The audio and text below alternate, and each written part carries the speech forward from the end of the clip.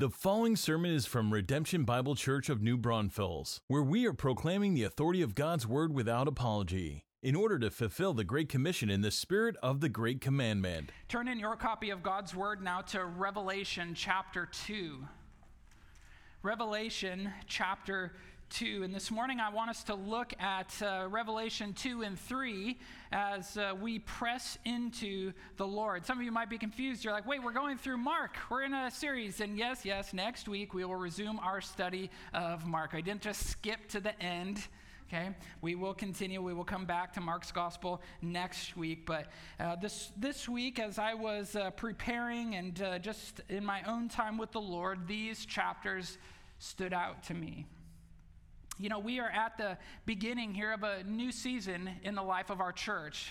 I'm not speaking of the spring equinox, by the way.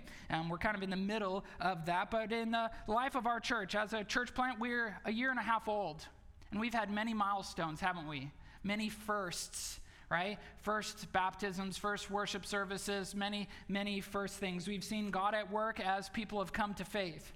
We've seen His Spirit move as people have been sanctified and growing in their faith, as they've been baptized. We've seen God at work as relationships have been reconciled, as small groups and ministries have launched and grown. We've seen God at work even 2 years ago as we prayed for God to give us a home, and He opened up the doors for us to meet here at Fryhead Elementary. And we've seen Him at work, and you've prayed hard, you've served joyfully, you've given generously, and you've grown radically for the glory of God and the advance of the gospel. Amen? Amen. Amen. And so what about now? You know, as I've been thinking about the life of our church, we're an 18-month-old toddler that's learned to walk and now kind of run a little bit. It's developed a little bit of personality. We've gotten into some of the cupboards at 18 months old, and we are growing. Many of you have joined us recently. Some of you, this is your first Sunday with us, and you've jumped right in. But you can see evidences of it. Our Redemption Kids is bursting at the seams. Anybody been in there lately? It's a good thing we have like a big, well, actually several like cinder block walls there because they are a rambunctious group over there. But God is doing a good work as we disciple our children. Small groups multiplying. And, you know, in the midst of all the growth, we're feeling the strain of being a mobile church, aren't we? We're feeling it. The setting up and the tearing down. We're much like the Israelites of old that were hucking along the tabernacle, and every time they needed to worship the Lord, they would set it up and tear it down. But let's be reminded also of the Israelites and God's warning to them of growing in our joy, of persevering through it, and not wishing that we were back into the land of Egypt. And so this next season is going to require us to press into the Lord. Where we are at now is really not any more unique than any other season of life. Our command is to press into the Lord. And, you know, honestly, I'm actually quite excited and expectant for what God has for us. And I wish I knew exactly what it was, but I've been praying and seeking the Lord, especially after the last few weeks of being at the courtyard. And I've shared this with some of you, but you know that just a few weeks out from Easter, we were informed that we wouldn't be able to meet here for Easter and the week after. And so if you were with us last few weeks, we were at the hotel, right? And wasn't it awesome to worship there on Easter Sunday? Wasn't it awesome last week as we heard Eric open God's Word for us? Weren't those 2 great Sundays? And, you know, if you've been with us for the last couple years, we've met there a host of different times. And after we've met at that hotel, we met there for our very first core group kickoff event. And God launched us into a sweet season of just beginning to meet as a core group. And then 2 years ago, we had our first kind of preview service on Easter Sunday. And then we began to meet every week as a core group leading up to launch. And that was a sweet season as well. And then that first Christmas, we couldn't meet at the school, and so we met there. And then right after that, our small groups launched, and it was another sweet season as God deepened our community and our love for one another through those small groups, and we began to see a bit of growth. And so now here's the 4th time having come off of meeting at the courtyard, and I'm thinking like, Lord, after we met there, each time was a really sweet season in the life of our church. I don't know what the days ahead necessarily, what it will be, but I think that it will involve pressing into the Lord. And what do I mean by that? What does it mean to press into the Lord? Well, here's really what the Lord reminded me, because it's really no different than what we're already doing and what the vision and mission and values of our church are. And he's reminded me of this statement. It's on the screen for you now, that the multiplication mindset never ends because the mission never changes and our 3W growth never ceases. That might be a long kind of tongue twister for you. So let me say it again. The multiplication mindset never ends because the mission never changes and our 3W growth never ceases.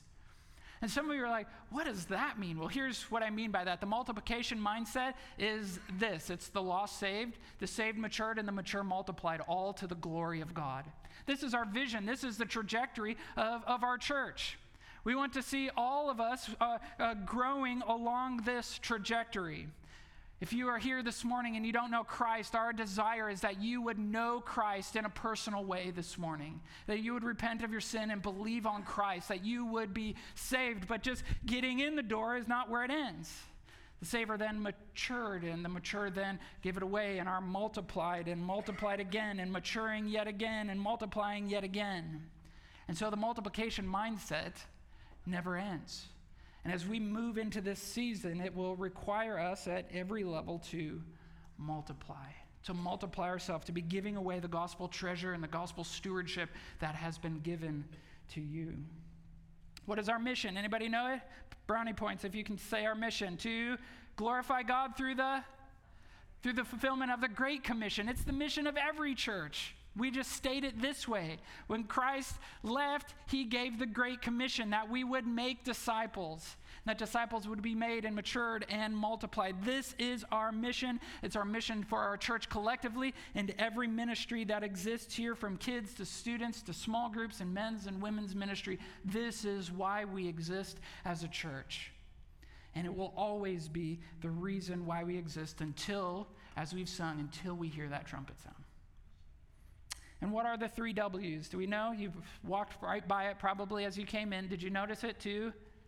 Worship Christ, walk with Christ, and to work for Christ. These are the characteristics of a person growing in the faith, of a true follower or a disciple of Jesus Christ, that we are worshiping Christ, walking with him, and working for him in our individual lives, but also as a corporate body of believers, and that we are growing in our fervency, we are growing in our passion, we are growing in our discipline, we are growing in our joy in these things, and this growth never changes. Have anybody arrived? Have we arrived at a perfect level of holiness? We've not.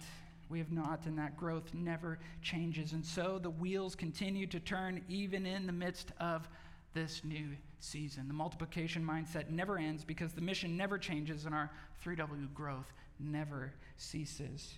And so what does this have to do with Revelation 2 and 3? Well, Revelation 2 and 3 are a series of 7 letters from the Lord to 7 real churches.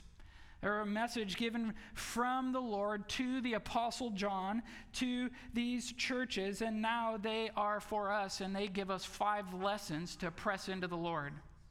5 lessons to press into this Lord, and in this season, and really I would say into every season. And so what I want to do now is I want to read these 7 letters for you, both of these chapters. In Revelation 1:3, it says, "Blessed is the one who reads aloud the words of this prophecy." Anybody want to be blessed this morning? I think we do. So let's take God at his word here, and I want to read it out loud for you. So follow along with me as I read these 7 short letters that were to the churches. This is Revelation chapter 2, beginning in verse 1. The word of God says this: "To the angel of the church in Ephesus write, the words of him who holds the 7 stars in his right hand, who walks among the 7 golden lampstands. I know your works, your toil, and your patient endurance, and how you cannot bear with those who are evil, but have tested those who call themselves apostles and are not, and found them to be false. I know you are enduring patiently and bearing up for my name's sake, and you have not grown weary. But I have this against you, that you have abandoned the love you had at first. Remember, therefore, from where you have fallen, repent and do the works you did at first. If not, I will come to you and remove your lampstand from its place, unless you repent. Yet this you have, you hate the works of the Nicolaitans, which I also hate. He who has an ear, let him hear what the Spirit says to the churches. To the one who conquers, I will grant to eat of the tree of life, which is in the paradise of God. And to the angel of the church in Smyrna write, the words of the first and the last, who died and came to life. I know your tribulation and your poverty, but you are rich, and the slander of those who say that they are Jews and are not, but are a synagogue of Satan. Do not fear what you are about to suffer. Behold, the devil is about to throw some of you into prison, that you may be tested, and for 10 days you will have tribulation. Be faithful unto death, and I will give you the crown of life. He who has an ear, let him hear what the Spirit says to the churches. The one who conquers will not be hurt by the second death. And to the angel of the church in Pergamum write, the words of him who has the sharp two-edged sword. I know where you dwell, where Satan's throne is, yet you hold fast my name, and you did not deny my faith, even in the days of Antiochus, my faithful witness, who was killed among you, where Satan dwells. But I have a few things against you. You have some there who hold the teaching of Balaam, who taught Balak to put a stumbling block before the sons of Israel, so that they might eat food sacrificed to idols and practice sexual immorality. So also you have some who hold the teaching of the Nicolaitans. Therefore, repent. If not, I will come to you soon and war against them with the sword of my mouth. He who has an ear, let him hear what the Spirit says to the churches. To the one who conquers, I will give some of the hidden manna, and I will give him a white stone and a new name written on the stone that no one knows except the one who receives it. And to the angel of the church in Thyatira write, the words of the Son of God, who has eyes like a flame of fire and whose feet are like burnished bronze. I know your works, your love and faith and service and patient endurance, and that your latter works exceed the first. But I have this against you, that you tolerate the woman Jezebel, who calls herself a prophetess and is teaching and seducing my servants to practice sexual immorality and to eat food sacrificed to idols. I gave her time to repent, but she refuses to repent of her sexual immorality. Behold, I will throw her onto a sickbed, and those who commit adultery with her I will throw her into great tribulation unless they repent of her works. And I will strike her children dead, and all the churches will know that I am he who searches mind and heart. And I will give to each of you according to your works. But to the rest of you in Thyatira, who do not hold this teaching, who have not learned what some call the deep things of Satan, to you I say, I do not lay on you any other burden. Only hold fast what I have until I come. The one who conquers and who keeps my works until the end, to him I will give authority over the nations, and he will rule them with a rod of iron, as when earthen pots are broken in pieces, even as I myself have received authority from my Father. And I will give him the morning star. He who has an ear, let him hear what the Spirit says to the churches. We continue into chapter 3. And to the angel of the church in Sardis write the words of him who has the 7 spirits of God and the 7 stars. I know your works. You have the reputation of being alive, but you are dead. Wake up and strengthen what remains and is about to die, for I have not found your works complete in the sight of my God. Remember then what you received and heard. Keep it and repent. If you will not wake up, I will come like a thief, and you will not know at what hour I will come against you. Yet you have still a few names in Sardis. People have not soiled their garments, and they will walk with me in white, for they are worthy. The one who conquers will be clothed thus in white garments, and I will never blot out his name out of the book of life. I will confess his name before my Father and before his angels. He who has an ear, let him hear what the Spirit says to the churches. And to the angel of the church in Philadelphia write, the words of the Holy One, the true One, who has the key of David, who opens and no one will shut, who shuts and no one opens. I know your works. Behold, I have set before you an open door which no one is able to shut. I know that you have but little power, and yet you have kept my word and have not denied my name. Behold, I will make those of the synagogue of Satan who say they are Jews and are not, but lie. Behold, I will make them come and bow down before your feet, and they will learn that I have loved you. Because you have kept my word about patient endurance, I will keep you from the hour of trial that is coming on the whole world to try those who dwell on the earth. I am coming soon. Hold fast what you have, so that no one may seize your crown. The one who conquers, I will make him a pillar in the temple of my God. Never shall he go out of it, and I will write on him the name of my God and the name of the city of my God, the New Jerusalem, which comes down from my God out of heaven, and my own new name. He who has an ear, let him hear what the Spirit says to the churches. And to the angel of the church in Laodicea write the words of the Amen, the faithful and true witness, the beginning of God's creation.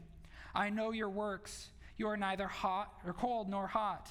Would that you were either cold or hot. So because you are lukewarm and neither hot nor cold, I will spit you out of my mouth. For you say, I am rich. I have prospered and I need nothing, not realizing that you are wretched, pitiable, poor, blind, and naked.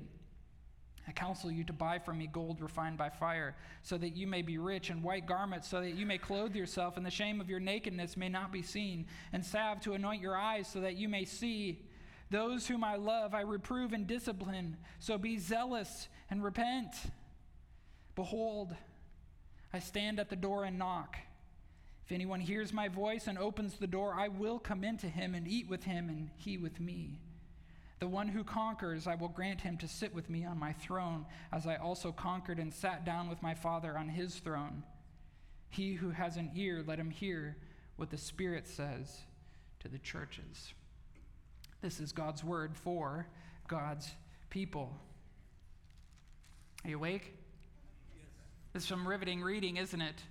There's probably a lot in there that you want to untangle, and you're thinking, how are we going to untangle this in the next 20 minutes, huh? Well, I'll let you know. I plan to have a study this week to answer any other questions if you have on it. But let's dig into it now, shall we? What lessons do we have to learn from this season, from these letters that the Lord has written to these churches? You know, the Bible, your Bible may have some names included in the header. Does he have some there? Does your Bible include them? Mine doesn't, actually. I've wrote these about Ephesus just in the header, that this was the truthy church. The church in Smyrna was the persecuted church. And Pergamum was the compromised church. The church at Thyatira was the immoral church, and Sardis a dead church. Philadelphia was the faithful church, and the church at Laodicea was a false church. But what lessons do we have to learn now from these 7 churches? Well, I would say this. Lesson number 1 about pressing into the Lord is that it starts with love. It starts with love. Love for God and love for others. Let's look at this first letter back in chapter 2, the letter to the church in Ephesus. See, Ephesus was a pretty awesome church. It was actually a church, if you lived in those days, that you wanted to be a part of. They actually, in the kind of their history, when John is writing this, they had some of those superstar pastors. Paul was there, then Timothy was a pastor, John himself was a pastor there, and they were a well-taught people, a well-shepherded group of God's people in this city doing an awesome work. Look at what he commends them for. They knew the truth. They were able to defend error. They did not bear with those who were evil. They had a rubric to identify false apostles and to remove them from their midst. So much so that they even were able to spot the work of the Nicolaitans. Now, the Nicolaitans here, you may not be familiar with them. Church history teaches us that they were a group that followed Nicholas, who was one of the 7 in Acts 6 that were appointed to take care of the widows. And the Nicolaitans, they abused grace. They abused what God had, the freedoms that God had given believers away from the rules and regulations of the Old Testament law, and just lived a licentious lifestyle. Doing whatever they wanted, abusing the grace of God and the looseness in which they lived. But the Ephesians here abused truth. They abused truth. What does he call them to the carpet for? But I have this against you in 2:4, that you have lost your first love. The Nicolaitans abused grace, Ephesians abused truth, but both missed love. And here's one of those kind of maxims of life, that truth loses its truthfulness when not covered in love. truth loses its truthfulness when not covered in love. And so we've defined this many times along the way in the last couple years. What is truth? A simple definition of truth. It is you before me. You before me. And it comes with, at its core, the heart mentality of I get to.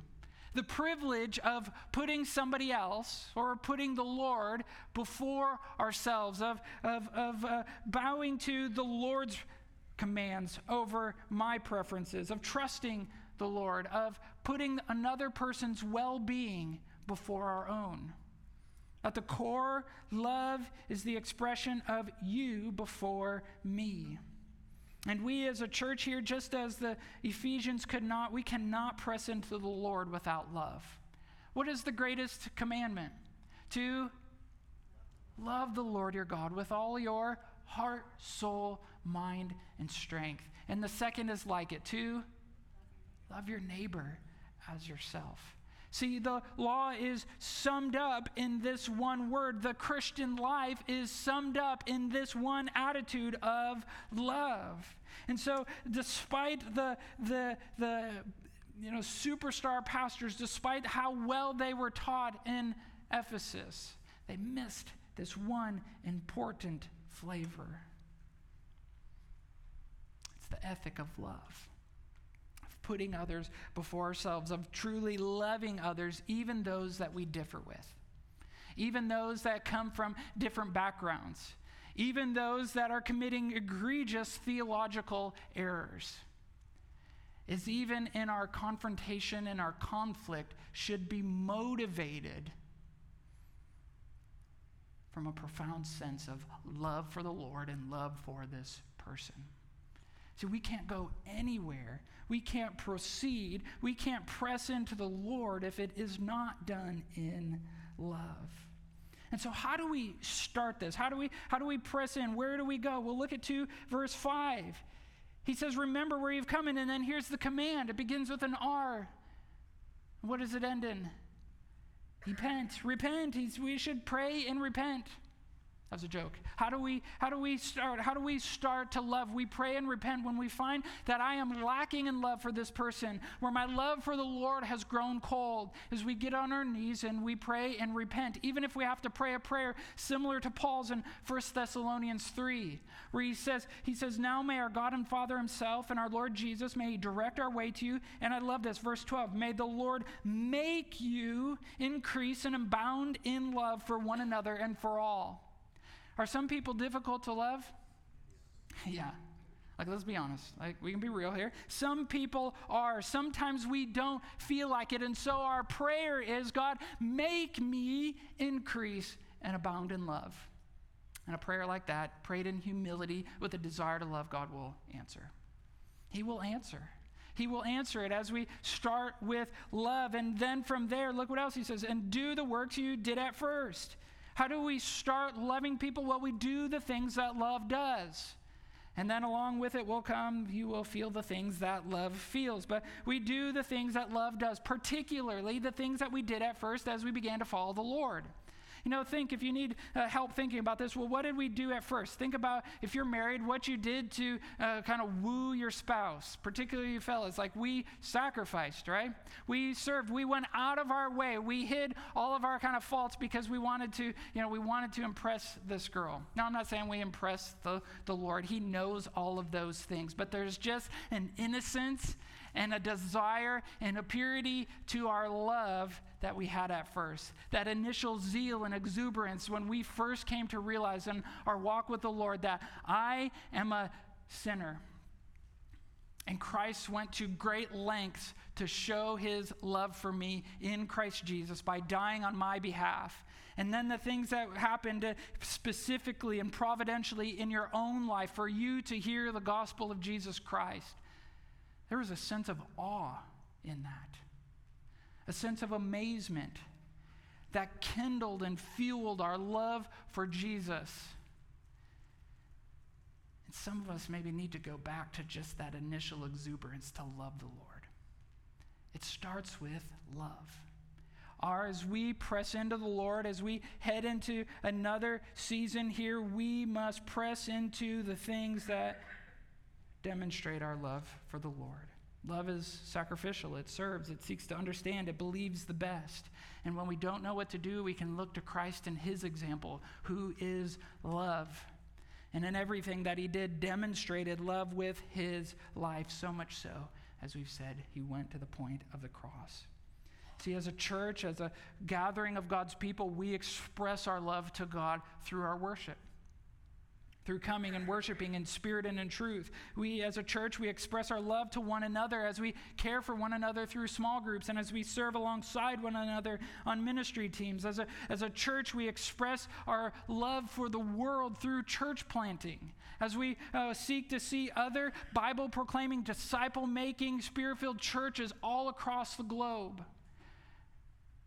We do a service as we plant churches, and we love our community as we do good works, as we are zealous for good works, as Titus says. We express our love, pressing into the Lord. Where does it start?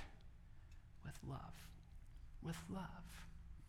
But how does it stay then? How does it stay? Lesson number 2 is it stays through steadfastness. It stays through steadfastness, or said another way, faithful endurance. Through perseverance. Steadfastness is simply defined as the resolve to keep going. The resolve to keep going, and at its core, it has this attitude of, I won't quit. And this is one of those fundamental principles or attributes that we see throughout the scriptures that is made much of God's people, and in our present culture, it is made little of. We are quick to quit. We move on easily.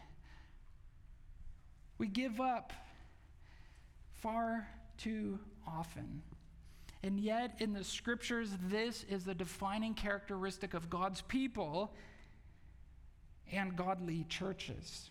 You know, of the 7 churches here, did you see that as we were reading, only 2 were commended? Only 2 were commended. In totality, that is, the church in Smyrna, the persecuted church, and the church at Philadelphia, the faithful church. And what are they told? Look at the church in Smyrna, beginning in verse 8. God knows what's happening there. He knows that they are being tried, that they are in poverty, that they are being slandered, that the Jewish people are persecuting them. That's what he's referring to, the synagogue of Satan, because they are not preaching Christ. They are not preaching the gospel. They are preaching a false gospel. It has in effect become demonic, or a synagogue of Satan. They're not like specifically like lifting high Satan here, but they have become a synagogue of Satan, so to speak, because they are preaching a gospel that is anti-Christ. He knows they are about to suffer. And look at 2, verse 10. What are they told? Don't fear. Do not fear. And then later in verse 10, he says, be faithful unto death. See, we press into the Lord through steadfastness. We press into the Lord by not giving up, with the resolve to keep going, to remain faithful, though death itself looms ahead of us. To the church at Philadelphia, flip over to chapter 3. To this faithful church here, he knows their works. He knows that they are weak. And look at how he commends them in verse 8. He says, but you have kept my word and not denied my name. Even in their weakness, even in their poverty, they have kept on. And he says again in verse 10, because you have kept my word about patient endurance. They know the call. They know the command. Then he will keep them. And look what they're told to do in verse 11 then. Hold fast to what you have. Another way to say be steadfast. To hold fast to what they have. To hold fast to the gospel truths. To hold fast, picture it as somebody with literally the death grip. That I will not let go. Lest I let go and it all go away. But I will press on. I will keep my grip. See, within the church here, within this life, the Christian life, difficulty is guaranteed, is it not? Our faith, the church, has never been about comfort. It's never been about consuming what the church has to offer. But all across the pages of Scripture, we see the commands to endure, to be steadfast. Look what the writer of Hebrews told his listeners in chapter 10, verse 35. He says, "Therefore, do not throw away your confidence, which has a great reward." Beloved, do we have a great confidence in the gospel? Do we have a great hope for how we live our life now? For God giving us the grace that we need to live now? And do we have the great hope of a future reward? You better believe it. And so he says, "For you have need of endurance, so that when you have done the will of God, you may receive what is promised. For yet a little while, and the coming one will come and will not delay. But my righteous one shall live by faith, and if he shrinks back, my soul has no pleasure in him. But we are not of those who shrink back and are destroyed, but of those who have faith and preserve their souls." See, as we press into the Lord, we have need of endurance. Every season comes with its difficulties. Every season comes with relational strife. Every season comes with serving and the difficulty. But we know that what difficulty arises, God gives us the grace and the strength that is necessary when we serve with the power or the strength that God provides. See, it is only through difficulty that character and steadfastness are developed. This is James 1 and Romans 5. Character and steadfastness is developed through difficulty, and then it is matured and it is multiplied that we might have this crown of glory, this great reward waiting for us. And beloved, even as we are steadfast, we are holding fast to the gospel truths, and thankfully we have one another to walk through this difficult and these times together, do we not? See, it starts with love. It stays through steadfastness. But there's a third lesson here. Of the 7 churches, 2 are commended, aren't they? But 5 are given the same warning. Did you notice the repetition in many of the letters? That it stops, pressing into the Lord stops without repentance. Pressing into the Lord stops without repentance. See, in these 7 letters, there is a Schlitterbahn from Ephesus to Laodicea, a slippery road, a downward spiral that has multiple points along the way. So you don't just going from lacking in love to being an outright false church. In the same way that you don't just typically go to murder without first having anger in your heart. And there are multiple steps along the way. See, look at the slide with me here. Let's just take an overview. The church in Ephesus, the Truthy church, they lacked love. They lacked love. They were full of believers that knew the truth, that knew the gospel, and yet they lacked love. But then the church in Pergamum was the compromising church, and look how he defines the people that are gathered there. Look at verse 14, chapter 2. He says, "But I have a few things against you, that you have some there who hold the teaching of Balaam." And so on this slippery road, you go from a church of believers, and now there's a church with some unbelievers in their midst. Some unbelievers that are giving way to these immoral practices here, that are using the words of Christ, that are using this place similar to Balaam did to take advantage of God's people. And they were compromising. And that compromising then leads to Thyatira, the immoral church. Where look what he says in 2:24. He calls them out and he says, "But to the rest of you who do not hold this teaching." And so now you've gone from a church that was full of believers to a church with some unbelievers to now in the church in Thyatira, there's just the rest of them are believers. Now the majority within this church in this city are largely unbelievers. But it doesn't stop there. The next stop in Sardis, this dead church, look what he says in 3 verse 4, that there are only a few names. So now the rest, kind of the minority, but now there are just a few believers in the church in Sardis, all the way then to the end in Laodicea, the false church where Christ is not even in the midst of them. His lampstand has been removed, and Christ is here metaphorically on the outside knocking, "Come in." Christ is not even in the midst of them. And it's a false church. But beloved, what is the way to turn around at every stop? To repent. To repent. Repentance is always the way to turn around. To keep from going down the slippery road to Laodicea. See, for the believer, repentance is or should be a normal part of life in the same way that faith is.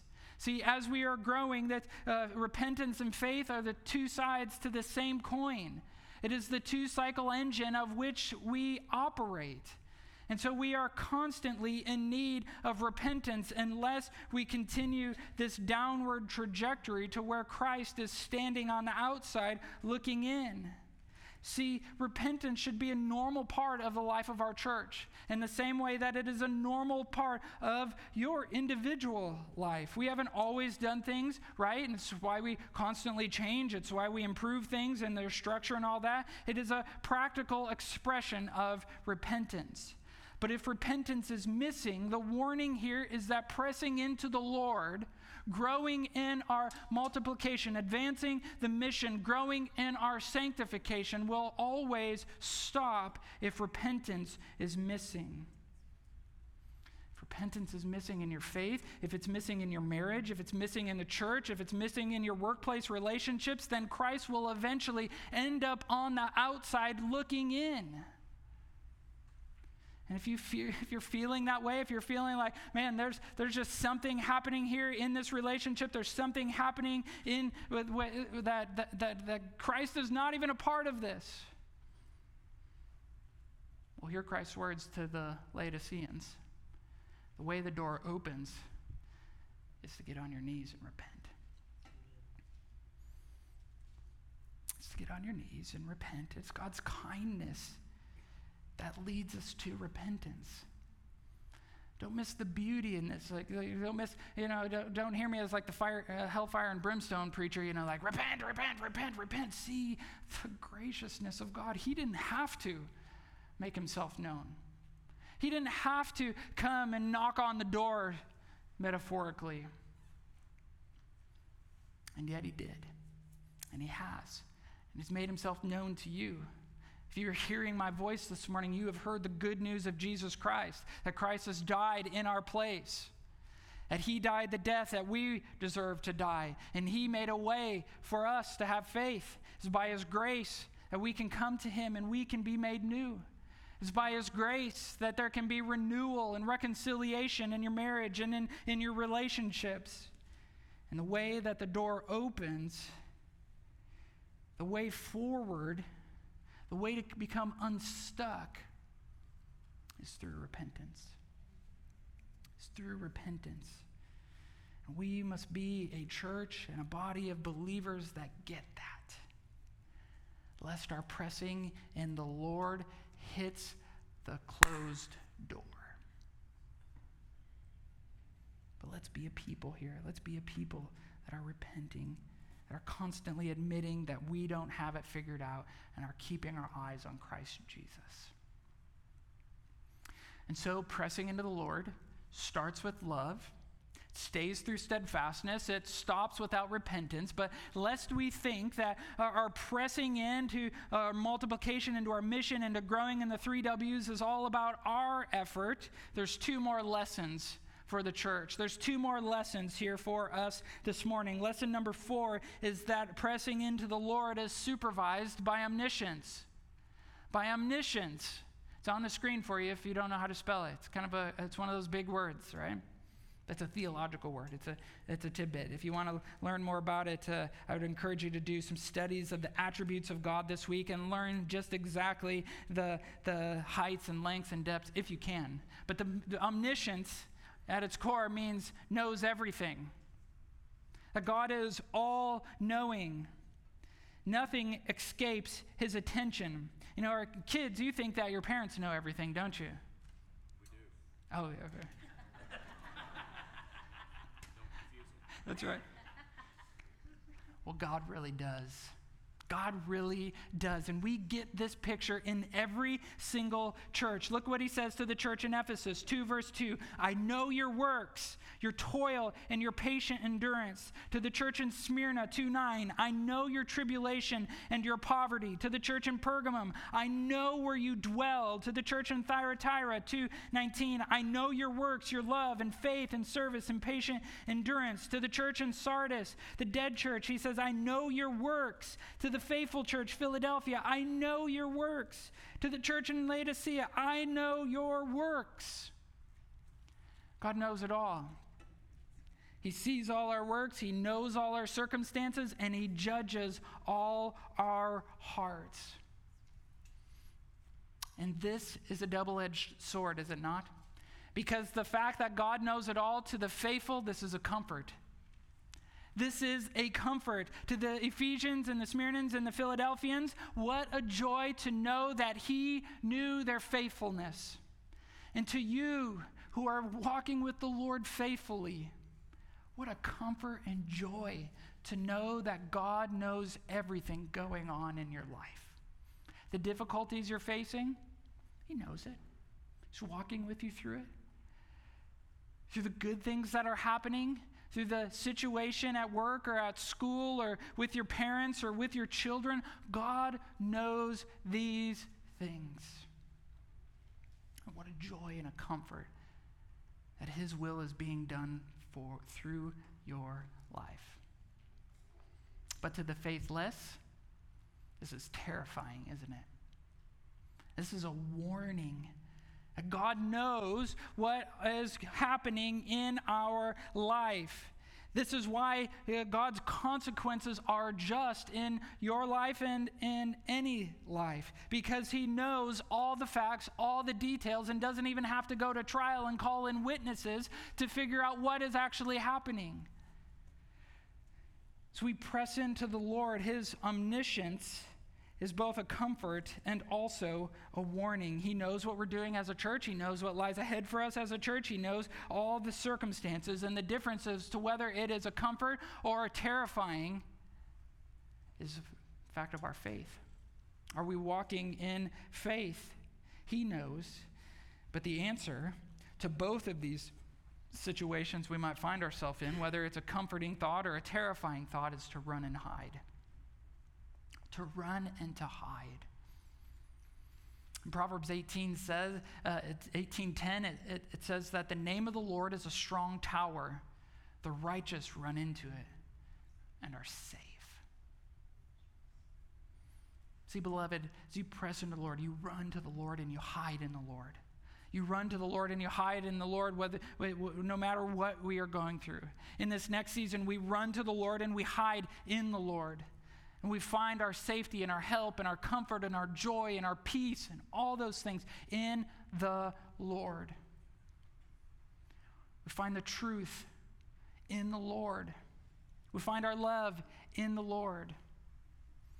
Sometimes when we're faithless, the warning is because we've run and hide away from the Lord. Because the light of his holiness is shining down upon our faithlessness. And so instead we run and hide from the Lord. Can I urge you this morning, if you find yourself distant from the Lord and running from him, to turn and run and hide in him, not away from him. And you will always find the gracious, merciful, loving arms of God that is calling you back to himself. If you come in humility, if you come in faith. See, because here's the fifth lesson. It flows right into it, is that it's supplied by grace. It's supplied by grace. You running and hiding in the Lord is supplied by grace. Our love is supplied by grace. Steadfastness is given by grace. Repentance is given by grace. And in the same way that each letter begins with the reality of his omniscience, each letter concludes with a similar phrase. Did you see it? He who has ears, let him hear what the Spirit says to the churches. There's a similar conclusion at the end. You can just take a glance at it if you want, and you can see each one. But you might be asking yourself, well, what do our ears have to do with grace? What do our ears have to do with grace? Well, Jesus said the same thing in his earthly ministry when he was teaching the parables. We saw this a few weeks ago after the parable of the soils. He says, he who has ears, let him hear. And this phrase is a reference to the believers that have been saved by grace to listen, understand, and apply the teaching of God's word. See, our ability to understand has been given to us as a gift. He who has ears, the only way that we listen, understand, and apply God's word is by God's grace. The only way that we can love, has already been said, is by grace. We don't do anything apart from it, especially pressing into it. The beautiful thing is that grace is what draws us in. It's grace that keeps us in. It's grace that takes us along. And it's God's grace that invites us back in when we get off, when we move away. We don't deserve it. We haven't done anything to earn his presence. And yet, because of Christ, we are supplied with all that we need to press into the days that are ahead. As you looked at your calendar this month, the month of May, is it a little bit crazy? Some are like, I haven't even looked at my calendar because I know it is, and I just don't even want to face it. Summer plans coming upon you quickly? You feeling the strain of things? Let me just tell you that your ability to get through it will be supplied by God's grace. Your ability to get through it will be supplied by God's grace. Our growth, our remaining true to the multiplication mindset, our advancement of the mission of our church, our growth in worshiping, walking, and working for Christ will be supplied by God's grace. If you have ears to hear. You know, for 2 years, we've categorized the prayers of our church into 5 P's. We prayed for people to come to faith, and people to come, and a place to meet, and we've prayed for partners and a provision into his presence, and by God's grace, he has answered those, and he will continue to answer them in the days ahead. God's grace will get you on, and as I said as we began, I'm eager and I'm expectant as we move into this next season. I'm eager to get back into Mark with you. I'm eager to continue growing through our small groups. I'm eager to continue serving with you. I'm eager to head into the summer for the glory of God, knowing that we are exactly where we should be. We are exactly where we should be as we are heading towards Christ with love and steadfastness and repentance, and how he is multiplying and growing us is unfolding among us, both individually and corporately. So may we as God's people, encouraged by God's word, may we have ears to hear, eyes to see, and mouths that praise the Lord. Let's pray together.